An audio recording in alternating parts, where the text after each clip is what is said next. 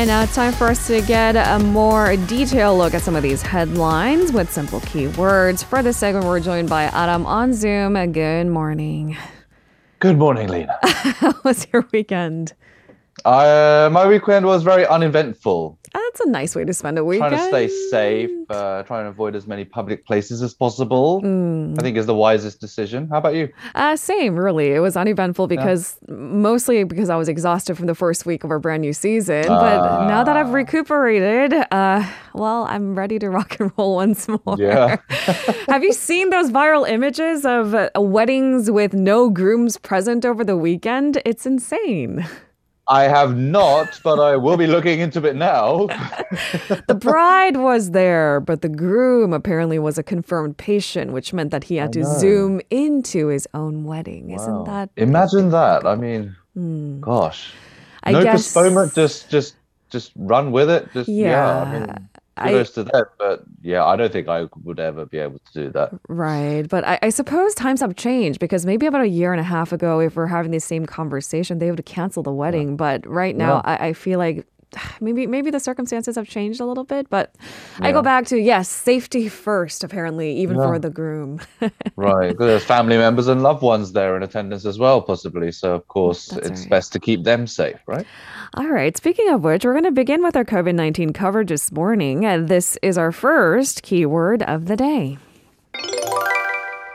Eased restrictions. So daily COVID-19 cases have dropped to the 200,000 range, but this could be due to fewer testings conducted over the weekend. There are also concerns a caseload could pick up again as social distancing rules are eased from this week. What's the latest, Adam? Yeah, that's right. So from today, the limit on private gatherings will be raised to 8 people from the current 6, but the 11 p.m. business curfew will remain in place. Now, as the government predicts, the Omicron spread will likely peak this week. It is considering a further easing of the virus curves, but of course, it will see how the current eased measures will play out first. The government has been slowly easing restrictions despite the recent surge in infections. The focus, of course, now is to care for the seriously and critically ill patients. The rest of the people just being prioritized for self-care at home, looking after themselves pretty much. Now, as for the latest tally, there were just over 200,000 infections as of 9 p.m. yesterday. That's nearly 11,500 down from the same time on Saturday. And it's also nearly 10,000 cases less than the same time the week before. So it seems like on a week-on-week basis, it's starting to decrease slightly. Of course, it is too soon to tell in the week. Health officials do predict that the Omicron spread will likely peak around this week and cases will drop from the middle of next week. Therefore, the government is considering this further easing of the virus curves. Whether the peak will actually come this week, of course, remains to be seen. We have had previous predictions saying that they're going to come this week at the time that they were predicted, but that hasn't really been the case. And officials will be looking closely at the infection numbers, especially this week and possibly next week as well, to get a better picture of the trend. Some experts believe that even if the peak does pass, the caseload will not drop as drastically as many people might hope, but rather slowly. And of course, the further easing of the virus curves could also be a recipe for cases to spike again as well, or that downturn being slower than anticipated. All right, so take it in stride and see how those numbers turn out in the weeks to come. Turning our attention to our second keyword of the day. Moving presidential office. This was quite possibly the most talked about item throughout the weekend. President-elect Yoon Suk-yeol has decided to move the presidential office to the Defense Ministry compound in central Seoul in Yongsan. After careful deliberation, it turns out it was kind of in this unprecedented presentation by the president-elect. Tell us about the details. Yeah, it's very much like one of those presentations. It reminded me of the presentations I gave back in college with all the visual aids and stuff. So he really did want to try and persuade or try and push through his case. But nonetheless, Yoon has made his decision. And he said it was a decision for the future of the country. And of course, this was a teaser. We had been expecting it during the election campaign. Of course, Yoon had been pledging to relocate the top office to initially the Hwanghamun government complex and return the presidential office to the public. And he has concluded that the relocation to the Hwanghamun government complex was unsuitable, as it would cause enormous inconvenience to the public due to security issues. Yoon said that he will begin to work as president in the Defense Ministry compound in Yongsan immediately after his inauguration on May 10th. And he added that the current presidential office will be made open to the public that day as well. And he also said he would move his official residence to Hannam-dong. That's an area, quite a affluent area where a lot of business people and diplomats also live as well. The Defense Ministry will move into the Joint Chiefs of Staff building that's within the compound as well. So they won't be going out too far. All right. Yoon's plan has been met, of course, with mixed set of reactions, although this is not the first time a president-elect desired to move out of Cheongwade essentially, but he's the first one to effectively do so. That's right. Some have praised the decision, but there seems to be more discontent toward the decision.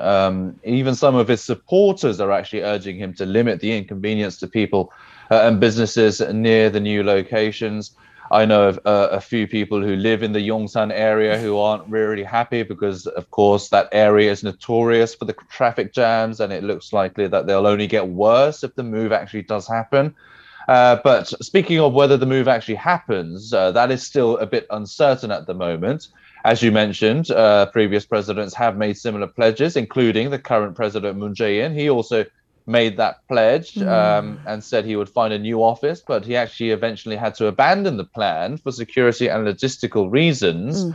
Yoon, however, is adamant, and he says the compound is already well equipped with national security and command facilities. And he says it will make it easy to transition there without compromising either security or inconveniencing residents. He also dismissed concerns that were voiced by the Democratic Party that moving the office will create gaps in the national defense. Now, in terms of the cost, the finance ministry estimates the move will cost nearly 50 billion won. That includes relocating the defense ministry, as well as renovating both the new office and official residence as well. That is still cheaper than what it would have cost to move to, say, the finance ministry building, but it is still a huge amount of money nonetheless. But there's still a strong debate as to whether a move would actually help the president better communicate with the public, or if it's just simply a waste of resources.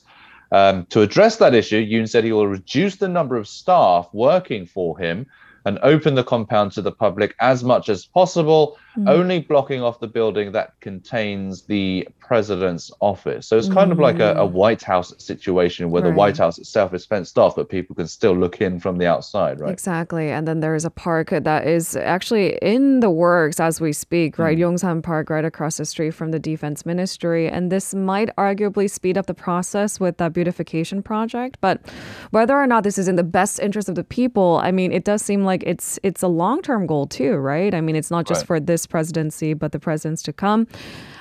Because there's still the back and forth and the logistics that you just talked about. We'll have to wait and see if this actually pans out. It's not a lot of time left until May 10th, if you ask me. There isn't, no, only a couple of months. So we'll have to see. All right, on to our third keyword of the day. Shots fired. North Korea has again conducted weapons tests, this time firing 4 suspected shots from its multiple rocket launchers. What's the latest, Adam? Yeah, so reports are suggesting that North Korea appears to have fired a short-range multiple rocket launcher. Now, the range of the projectiles or the exact type of weapons that were launched were not actually announced. They were fired, though, toward the Yellow Sea, according to Seoul's military anyway. The Joint Chiefs of Staff said in a statement that it was monitoring the related situation and maintaining a readiness posture. Yonhap reported that the North fired 4 shots at around 7:20 a.m. yesterday for about an hour towards its west coast from an unidentified location in South Pyongan province. Again, no details on the projectiles that were used. Of course, following this, South Korea's National Security Council held an emergency vice ministerial meeting over the launches, as it usually does. The NSC members worked to analyze the details of the firings in coordination with the United States, and they also stressed the need to maintain a firm defense readiness posture, basically the same kind of responses that come out with these weapon tests. Now, members also said South Korea will use its enhanced military capability and its alliance with the US to prevent a security vacuum as well that may occur from the change of government that will happen in May. So far this year, North Korea has conducted 11 rounds of launches, and we're only into mid-March, so it is quite a lot. Last week, a failed North Korean missile launch resulted in a mid-air explosion, which reportedly rained debris near Pyongyang. North Korea, interestingly, has stayed silent about that incident. Experts also believe the regime may soon test a new ICBM, possibly under the guise of a satellite launch again. More tensions are also in store as Pyongyang is not happy with planned Seoul-Washington joint military drills. Pyongyang, North Korean state media strongly condemning the review of that military drill. It's not happening yet, and there's no confirmation of it yet. It's mostly at simulated drills at the moment, but there are plans of a possible outdoor military drill, which, of course, the North isn't happy about. All right, that brings us to our fourth keyword of the day. EV joint venture. Hyundai is set to invest more money in China to revive its business in the mainland through quality electric vehicles. Run us through the details we know so far.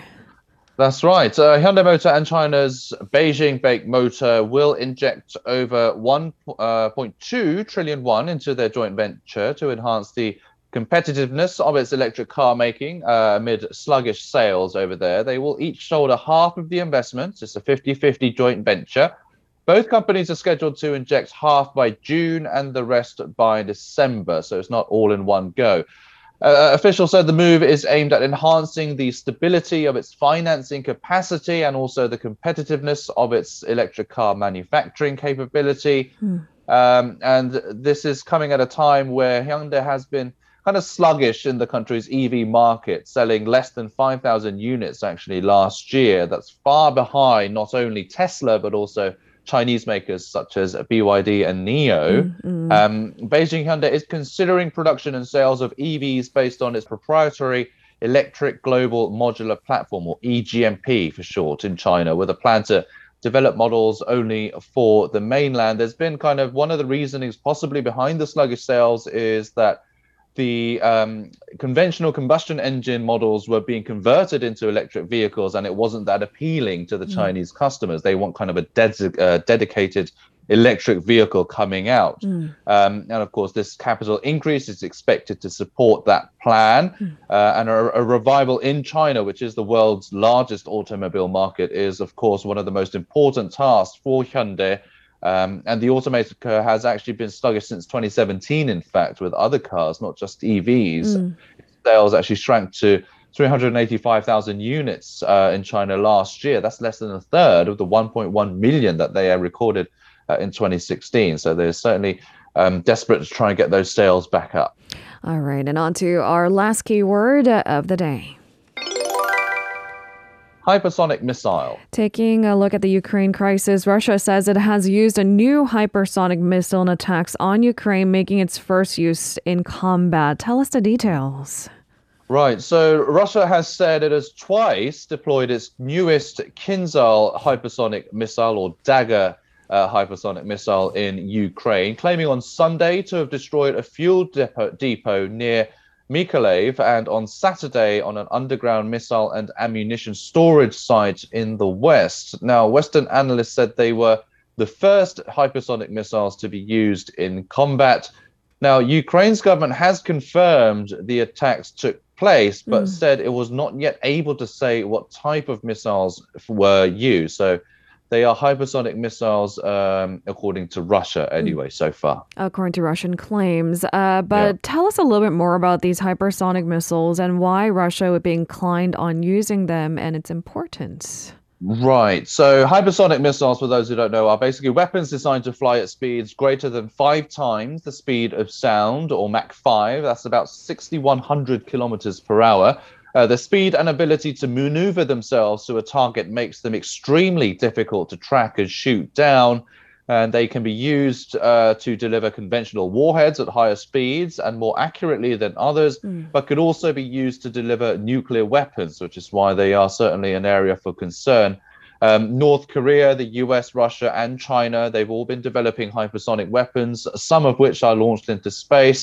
Russia's Kinzhal has a reported range of 2,000 kilometers and can apparently travel 10 times the speed of sound. Vladimir Putin has said the country is also developing a hypersonic ICBM called Avangard that will travel at Mach 20 to reach targets around the world. That's also an area that's particularly of concern in the West.